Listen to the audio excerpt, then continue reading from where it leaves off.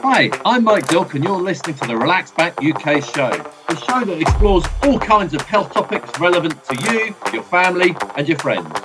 Each week I talk to expert guests from a range of backgrounds to inform and entertain you. So please do join the Relax Back UK family and stay tuned. Hi, and thank you for joining me on the Relax Back UK show. Various topics this week, but tech in health is the thread that pulls it all together. What's the topic we're talking about here?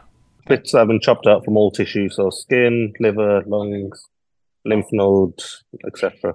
It sounds a little gruesome, but it's a very normal part of the medical process. It's pathology.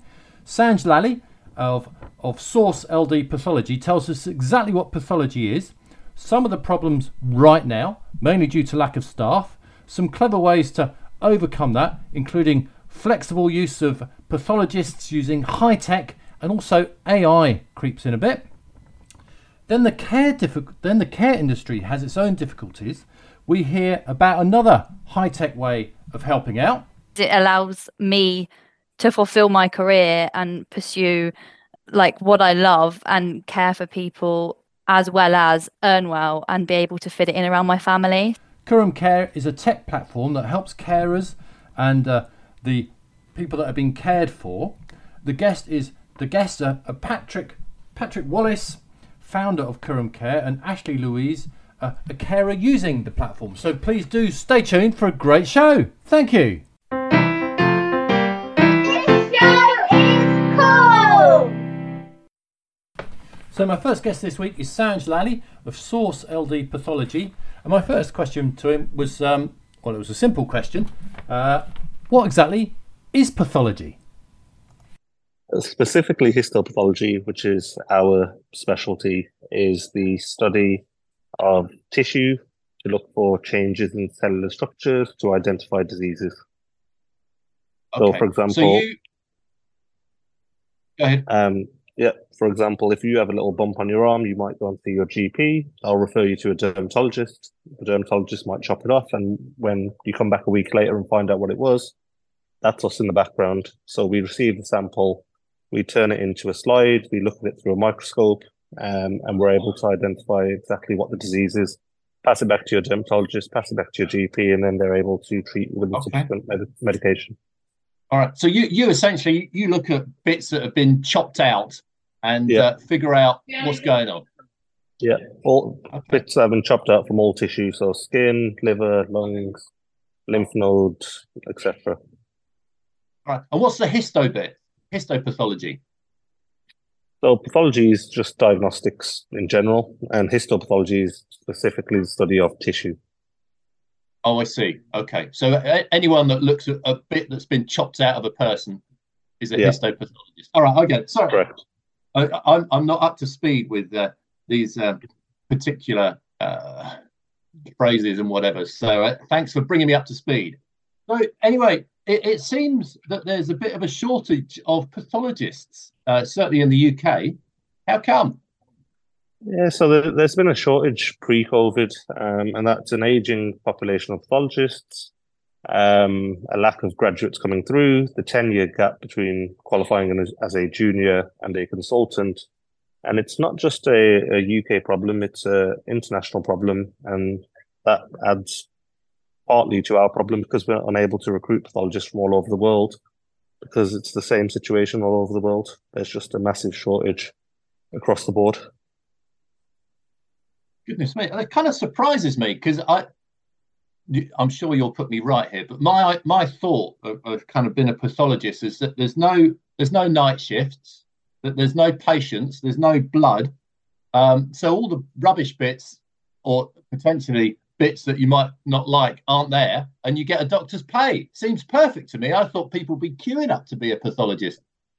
Yeah, but you also have the bad bits, so you've got to do all the autopsies that comes from pathologists, all the paperwork, the lack of resources because it is an underfunded department, and it's not as glamorous as the other fields. And so if you look, say, towards private, it's more lucrative being a dermatologist than it is to be a dermatopathologist. Right. Okay. But let's face it, it's a pretty vital job. I mean, an awful lot hinges on what a pathologist says. So if they make a wrong decision, this ain't good. Yeah, it's the backbone of diagnosis in this country. And I think there is probably a 2% error rate, but the problem is when you amplify that by hundreds and thousands and millions of patients, 2% becomes a large number. There's a lot of people. Right. Yeah. So you're on this. You are helping with the shortage and helping with that 2%. Give us a rough outline of how you're sorting it all out. Yeah, so a few years ago, we decided to embrace technology. These machines had been talked about from the 80s and 90s, but they weren't really used across the industry. And the machines I'm talking about are digital pathology machines. And what that means is you can take a slide, which is conventionally studied under a microscope, and scan the image, and the image will be available anywhere on the cloud. Meaning that if Dr. A is away, you can allocate the image to Dr. B. If it's a challenging case that you need 2 or 3 opinions, you can get them all at the click of a button, whereas conventionally you have to get the slide, write a referral letter, send it to hospital number X. It goes to hospital X, it arrives there 2 or 3 days later. The doctor might not see it straight away, they give their referral, they send it back, and then it still doesn't make sense because now you have a completely different opinion to your second opinion pathologist. So now you have to send it out to a third person, and that entire process used to take 3, 4, 5, 6 weeks. Now you can click a button and the image can be available to 100 doctors anywhere in the world, provided that they have the correct credentials. And all these challenging cases, the ones that are borderline, is it cancer, is it not cancer, can be collaborated upon by specialists across the world. If there's train strikes or traffic on the motorway or anything else that prevents pathologists from getting to work, they can stay at home and work now without having a courier ship the slides to them. They just log in anywhere secure, and they're able to see the images. Okay. I mean, this sounds like extremely useful thing, because it's the sort of thing that you need an answer to as fast as possible. If the question is, does this person have cancer? You need an answer as quickly as possible so you can start treatment, essentially. Yeah. I mean, from my own experience, I had cancer myself a couple of years ago, and the bad thing with the type of cancer I had is that you couldn't actually do any pathology until after the fact. So I had my surgery, so discovered the cancer via an ultrasound on August 11th, had my surgery on the 13th, but I didn't actually get my results back for another 2 months, and that's 2 months of waiting and panicking. Is it stage 1? Is it stage 2? If it's stage 2, do I need chemotherapy? I've got a baby on the way in October. It's August now. What am I going to do? So diagnosis is crucial, and if you take today's examples, there was, because of COVID, mass cancellations of surgery, which led to patients being seen months later than they should have been seen. And the government tried to do these project restarts, so all the endoscopy clinics, the skin clinics that are patients being seen in private hospitals, in community clinics, in GP surgeries, in evening shifts, in weekend clinics, etc. But the problem is you've chopped out the potential tumour now, but you don't actually know what stage the tumour is, because there's a backlog of pathology now. And you might not find out for another 6 months, and by that time it may have already progressed from one stage to another stage, and the treatment gets more complicated and the prognosis gets bleaker. Yeah, no, I can see speed is absolutely of the essence. But let me ask you another question, which is an absolute layman's question. Is looking at a picture of a slice from this tumour, which is essentially what a pathologist will be doing, is that really the same as looking at a slice of the tumour itself? Is it really just as good? Yeah, so we actually do both. So when we actually receive the tumour, we look at it macroscopically. So the outside, the appearance, how it looks, how it's dissected, and then we look on the insides, how the cells are actually moving. So it's a combination of the two to be able to find a diagnosis, along with the clinical factors. So, for example, the patient's age, their ethnicity, whether they've been on holiday anywhere recently, if they're on any type of drugs, if they've had any insect bites, etc. There's a whole range of features that go into making one singular diagnosis. Right. And so can you do all that digitally? I can get how you can see a picture of a slice of the tumor, but the kind of the look of the overall thing, can you do that digitally as well? Most companies cannot. So we've actually got a very nice piece of technology which provides a 3D macroscopic image of the tumor itself. So it's available to the pathologist, and you're able to view pictures and a video of exactly how it looks anywhere remotely in the world. Okay. So you're saying this is actually just as good? Yeah. It's the same thing. You can see it in live in real time. Yeah. Okay. Now, are there any situations where doing things digitally isn't just as good, but actually better? And what I'm thinking of here is this phrase that everyone's talking about at the moment: AI, artificial intelligence. Can this kind of artificial intelligence be trained to look at minute differences and changes, and because that's the sort of thing that pathologists need to look at in cancer? Yeah, so it's going to be a game changer. We were discussing AI a few years ago, and we thought it's around 10 years away, but it's here now. We've got some already embedded within our workflows, and it can work two ways. So you can use it for a primary read, and what that means is that the pathologist is assisted when doing the diagnosis to actually have the AI identify the areas within the slide where cancer characteristics may lie. So the tumor thickness, the maximum tumor length, whether there's invasion, etc. All of that can be identified by a heat map, and it means that the pathologist is able to make the diagnosis quicker because rather than looking for these characteristics, it's identified and displayed directly to them. And then the second way is actually reducing the number of misdiagnoses by having an algorithm audit in real time. As soon as a pathologist is about to make a diagnosis for a cancer, the algorithm can kick in and just double check the work and agree or disagree. And if it disagrees, the algorithm can still be wrong, but it at least gives the pathologist a second chance to review an area that the algorithm has highlighted as a area of interest. Okay, all right. I mean, but are the way cancers present themselves, are there enough similarities to really be able to do this? Because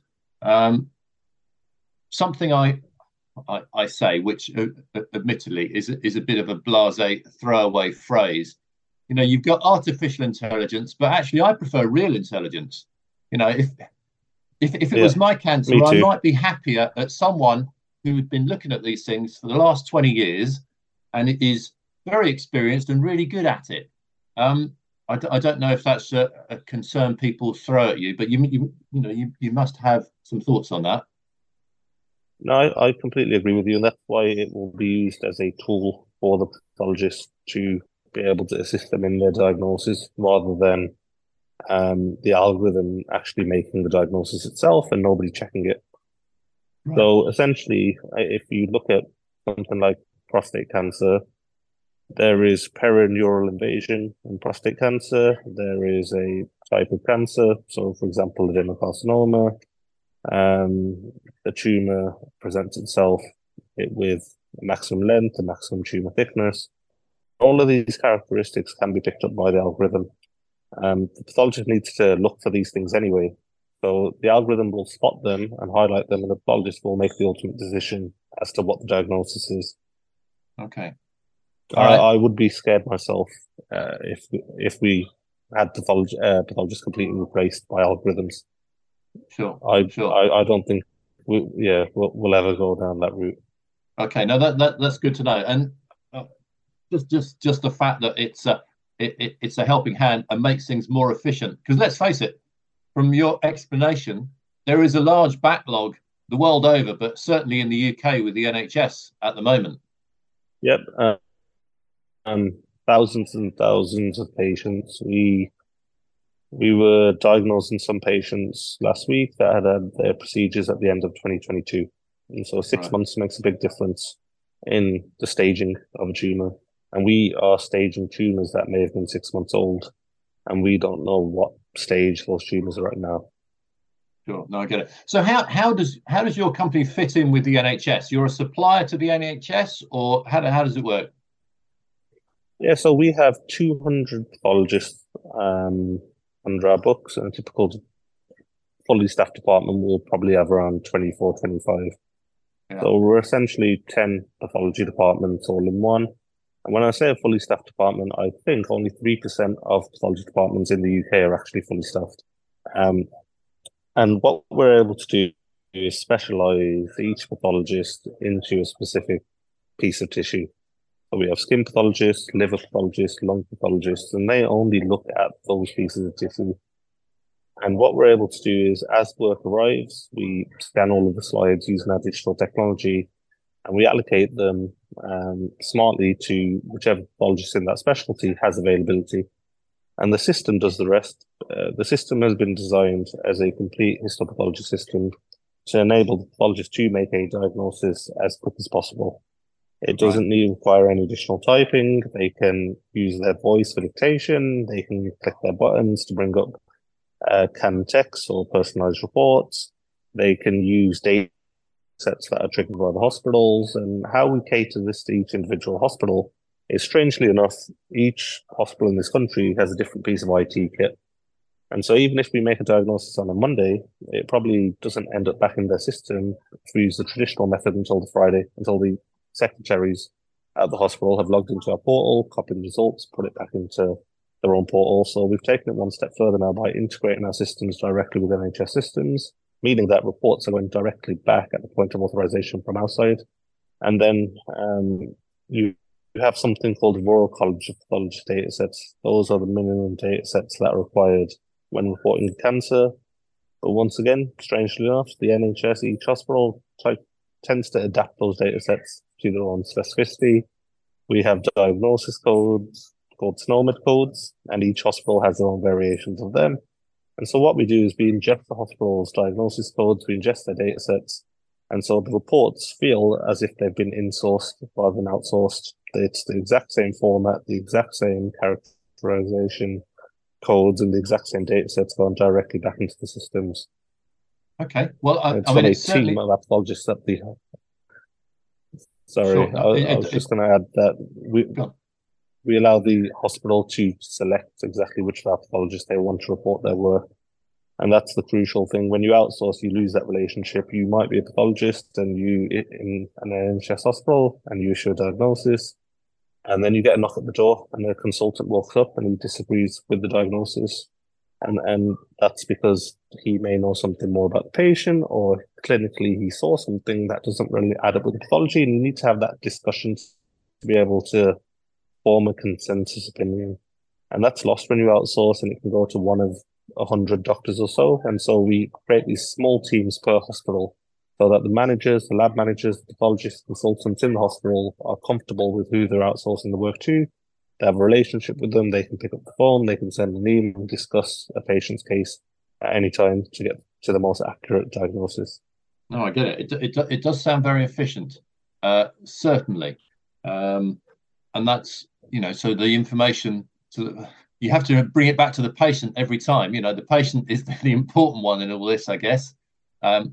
So if the information gets back on what particular issue they have as fast as possible, that has to be a good thing, certainly. Although, yeah, I suppose I'm struggling a little bit with the fact that this has to kind of all be outsourced. But the way you've described it does seem a lot quicker and a lot more efficient for sure. Well, I think the problem is just the shortage of pathologists. Back to the original problem, it doesn't need to be outsourced if we could sufficiently staff the departments, but we're unable to. And then the second problem is that each department has its own different piece of software, so you can't just send the work from hospital A to hospital B because it's different software to report back into. Yeah. And they don't communicate with each other. I think I was still a kid at the time, but do you remember the National Pathology NP kit or whatever it was, the 10 billion piece of kit they tried to put into the NHS in the 2000s to try and link everything together? It completely failed because the majority of the data is sat on legacy systems. that are no longer supported, and therefore cannot integrate with anything. No, so certainly IT systems are a major source of problem in the NHS generally, I think. Yeah.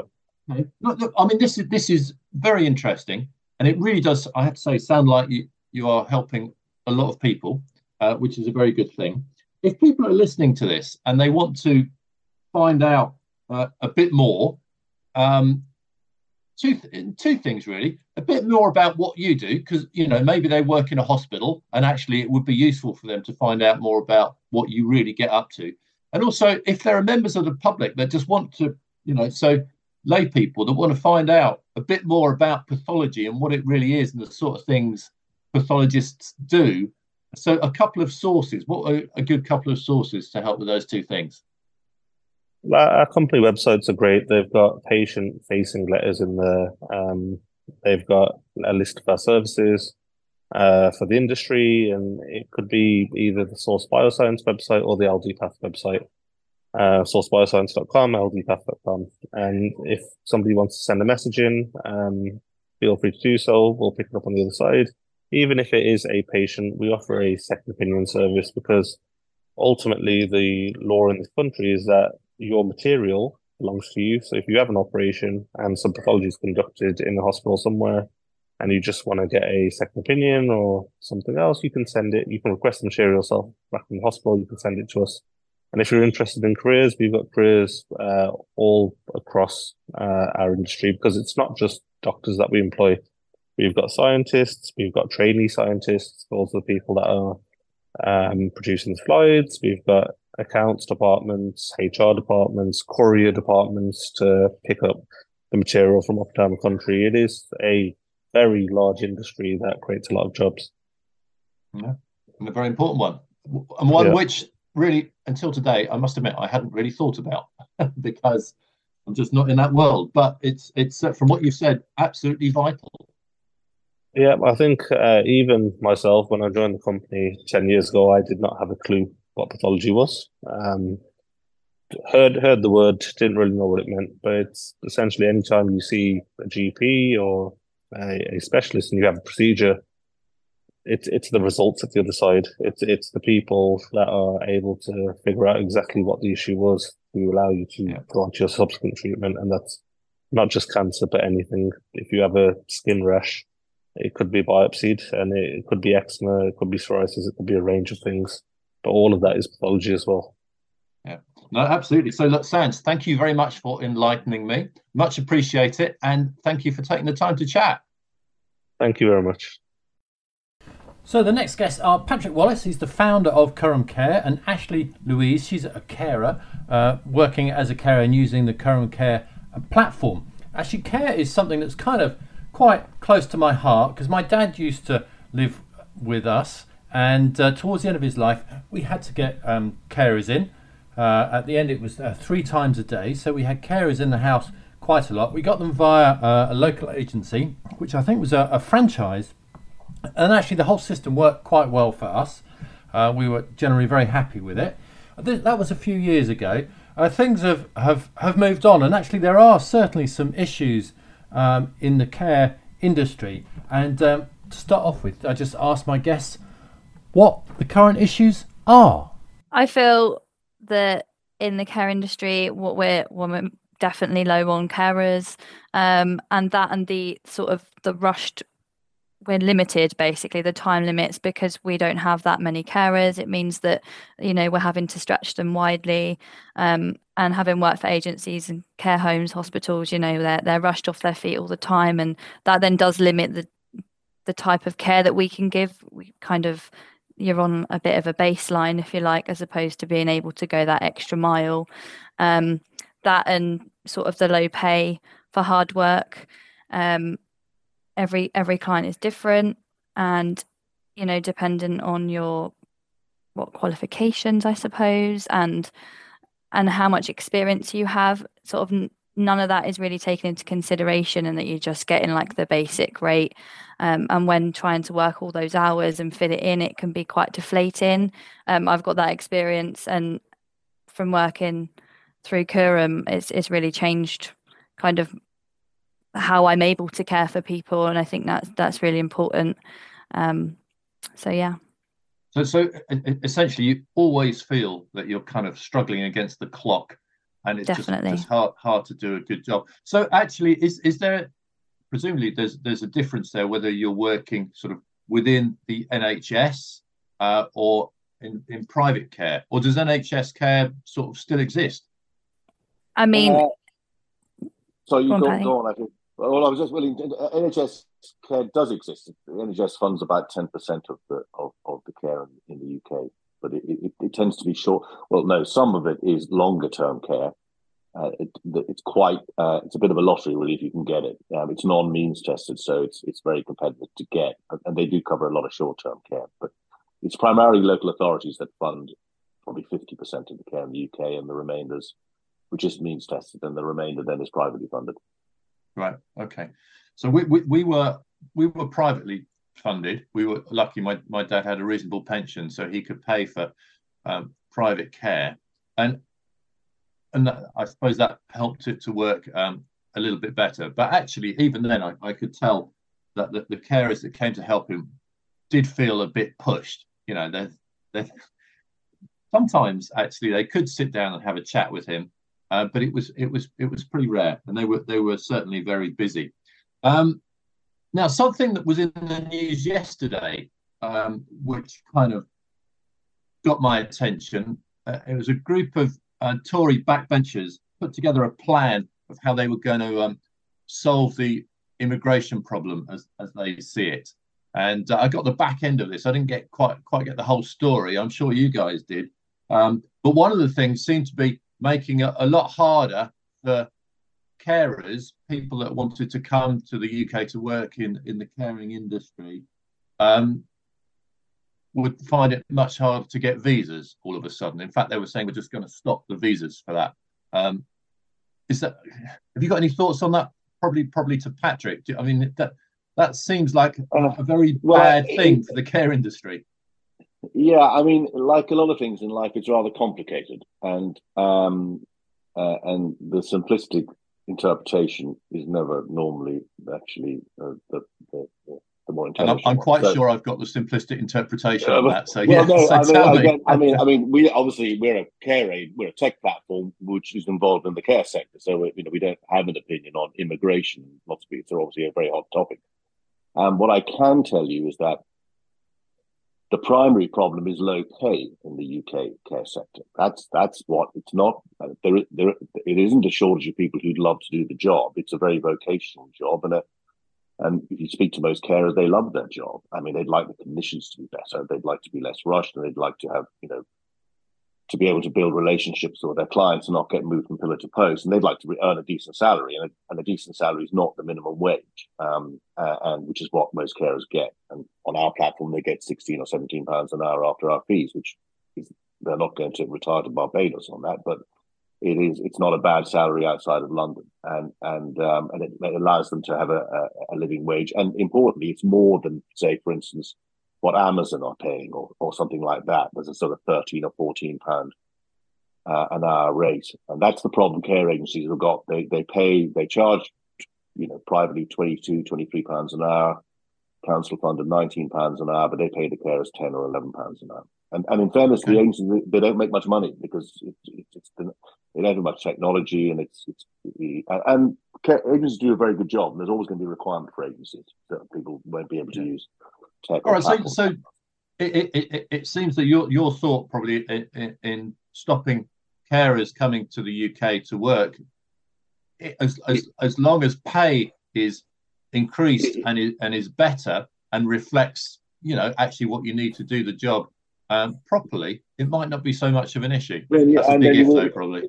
Well, in our case, we've got a 4-week waiting list to get approved on cover. We've got 8,000 carers approved. We've got 30,000 in the pipeline, and there's a 4-week waiting list to get on it. So to get your interview. So there are plenty of people who want to be carers if it's well paid, but they are going to do it for £16 an hour, and they're not going to do it for £10 an hour. And in fact, I don't blame them. I wouldn't do it for £10 an hour either. So it's that is the crux of the matter. Actually, if you really want to understand what's going on at the moment, again, the politicians are missing out entirely about this, because what has happened, actually happened in the sector, is there are a huge number of overseas students who have very little experience in care, and pretty much zero qualifications, and often don't have particularly good English. And because the rules around students working in the care sector were very discreetly changed in February by the government, you have got tens of thousands of students trying to get jobs in the care sector.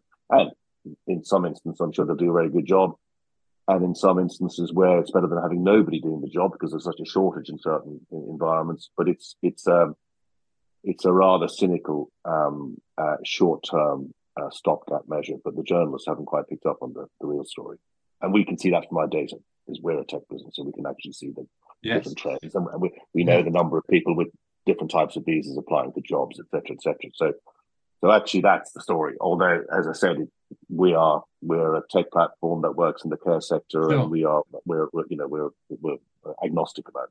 All right. Well, the student issue might be a subject for another day. So maybe we should park that and move on to how you're helping sort of solve some of the problem, but with your, so you have a tech platform, and that essentially is kind of an electronic agency, is it? Or tell us how that works.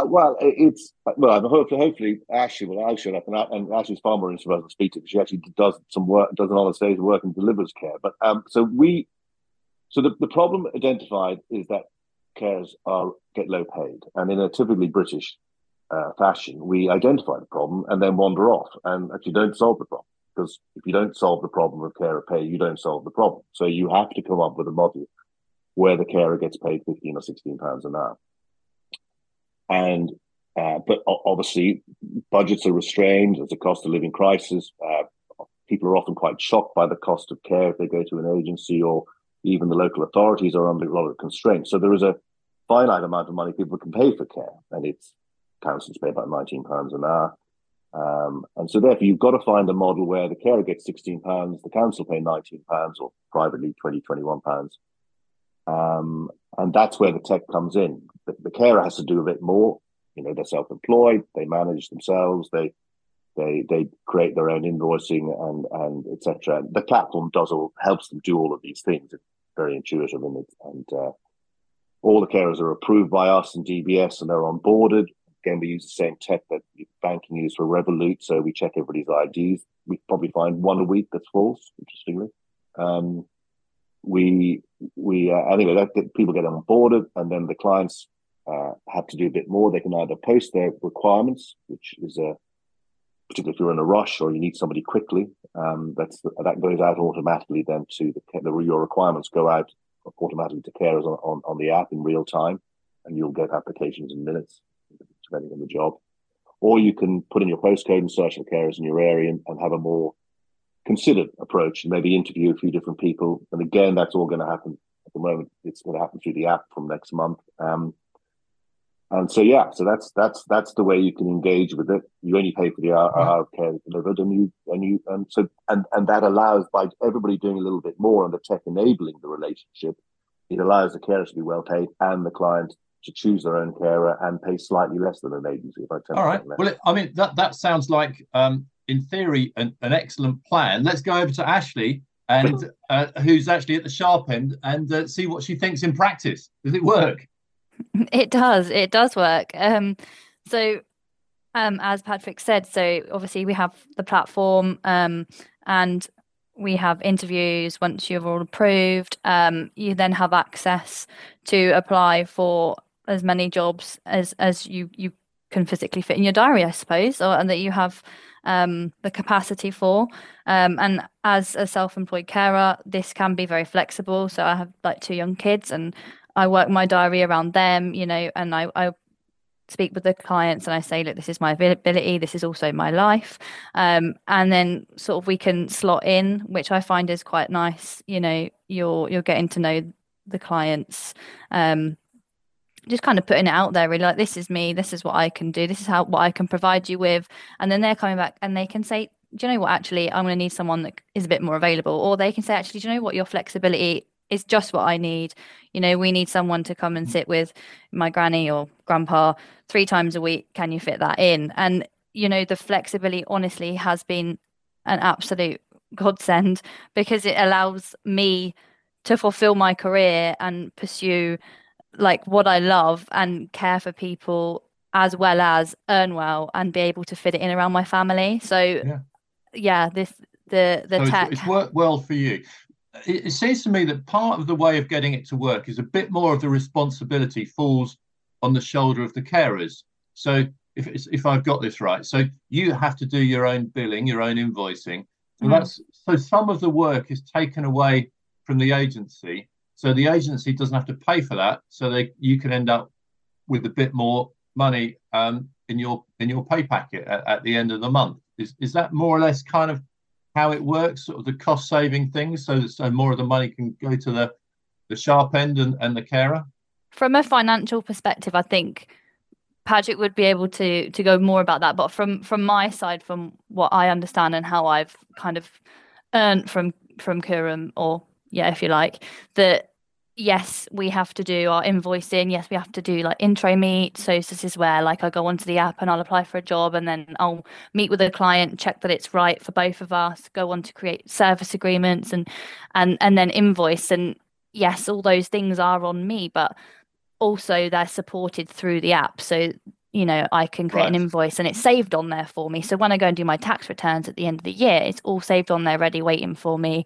It helps work out like maths. So, my tax sorry, the fees that I pay to Kurum are separate, and then I can work out my tax from what then I have actually earned as a net income. Okay. And these are all things that are nicely saved on there. So as much as I'm self-employed, this again is just from literally me. I like to think that it's taken like the self out of self-employed. So it's It's made it unique. I easier, think yeah. it's unique. Yeah, I'm in a position where I have the flexibility. I can earn really, really well. I'm in control of it, but at the same time the support is there. And I think that is they're kind of ticked all the boxes basically for Okay, me. that's Yeah. that's very good to know. What about some of the other boxes from the person that is being looked after? Because I remember when we sorted out the care for my dad, Mm. the local agency, they came round before any carers came round. They came round to the house to, just check that the house existed and it was okay for a carer to come and to meet my dad to see Yeah. the sort of carer that could help him. And that actually worked very well. How does that happen on the app? Do you actually physically go there, or is it done online? So initially, sort of the first conversations will be done over sort of like a chat or over text. And then we can go on to create like a FaceTime just so that you can sort of e-meet the person, a bit like what we're doing now. So you can kind of Sure. see the person you're going to be meeting. The likelihood is due to mobility needs, we're going to be going to the person's home. Um, and yes, never been there before. It can be a little bit daunting, but they actually, Kurum actually created like a safety feature. So we can, they know where we are because it's scheduled. So our invoices, for example, once I've said that I'm going to be going here on this day and this day for these times, it is monitored in the background, if you like. So my whereabouts are known. Or As what is like a track? Is it a tracker on your phone or something? No, no, not a tracker. I mean, Patrick, you might be able to shed a bit more light on how that works for you guys, but so far as I'm concerned, that I know that it's written down, it's saved on there, and somebody else can know where I am if need be. But obviously, those things are kept, confidential and Yeah, safe, just Yeah, for yeah. me, for safety. it is exactly. So lone worker safety is an issue, and it's an issue. Lots of lone workers, but particularly, majority carers are female, etc. So the way we've done it, carers, if they're going to go and visit somebody's home for an introductory meeting, they create an introductory meeting. They may or may not charge for it, but then the client knows that we know that the carer is turning up at their house at 10 o'clock, and Yeah. the carer knows that they know that we know that they're turning up at 10 o'clock, and then they have a Sure. safety feature on their app, which, if it's activated, it goes to the 5 people they've named on the app, and it tells them that the safety feature's been activated, and they should Sure. Okay. either call So the that police that or whatever. yeah, that's So good. it's That's good peace of mind, I would imagine. yeah. I think one thing that happened with the agency that we employ for my dad, is that when a new carer came, I can't remember exactly if this happened in every instance, but when a carer that was new to looking after my dad, first time they came with an old carer, so it's shown the ropes. They might not have been there the whole time, but they were just introduced for a few minutes. Hi, this is Mike's dad, this is the carer, so that they kind of, when they came on their own the first time, they sort of knew the ropes a little bit. And also for my dad, actually, when this new carer came on his own, it was a face he'd already seen, and that seemed to work quite well. Is it possible to do a version of that on Kiram? Yes, absolutely. I have to ask you, but there's a micro team that actually will tell you about, which does exactly that. I mean, the key lesson here is that it's not the agency that brought along the new carer; it's the old carer brought along the new carer. Carers are very, very efficient, organised people. I mean, as I said, there's always a requirement for an agent with certain people who don't have families or have no ability to be able to do the tech, or have very, very high, very intense needs, which need some sort of coordination and management. But for the vast majority of people, switched on carers in a team can manage it themselves. They, as long as they've got the tech that enables them to do all these things and have the micro teams and communicate with the carers. And we have a family app we've just launched, for instance, which means you could have a sister in America, and the app, actually comes into the house, does your dad's vitals every day, takes a picture of him, says a note, dad's been in good form, and she's got a read-only app. You may be managing the care. She's in New York, and she can see pictures of dad. She can message you, and she can update everything. So so the tech actually makes it in our view, a better relationship. And I'll hand over to Ashley to confirm that. Yeah, so absolutely.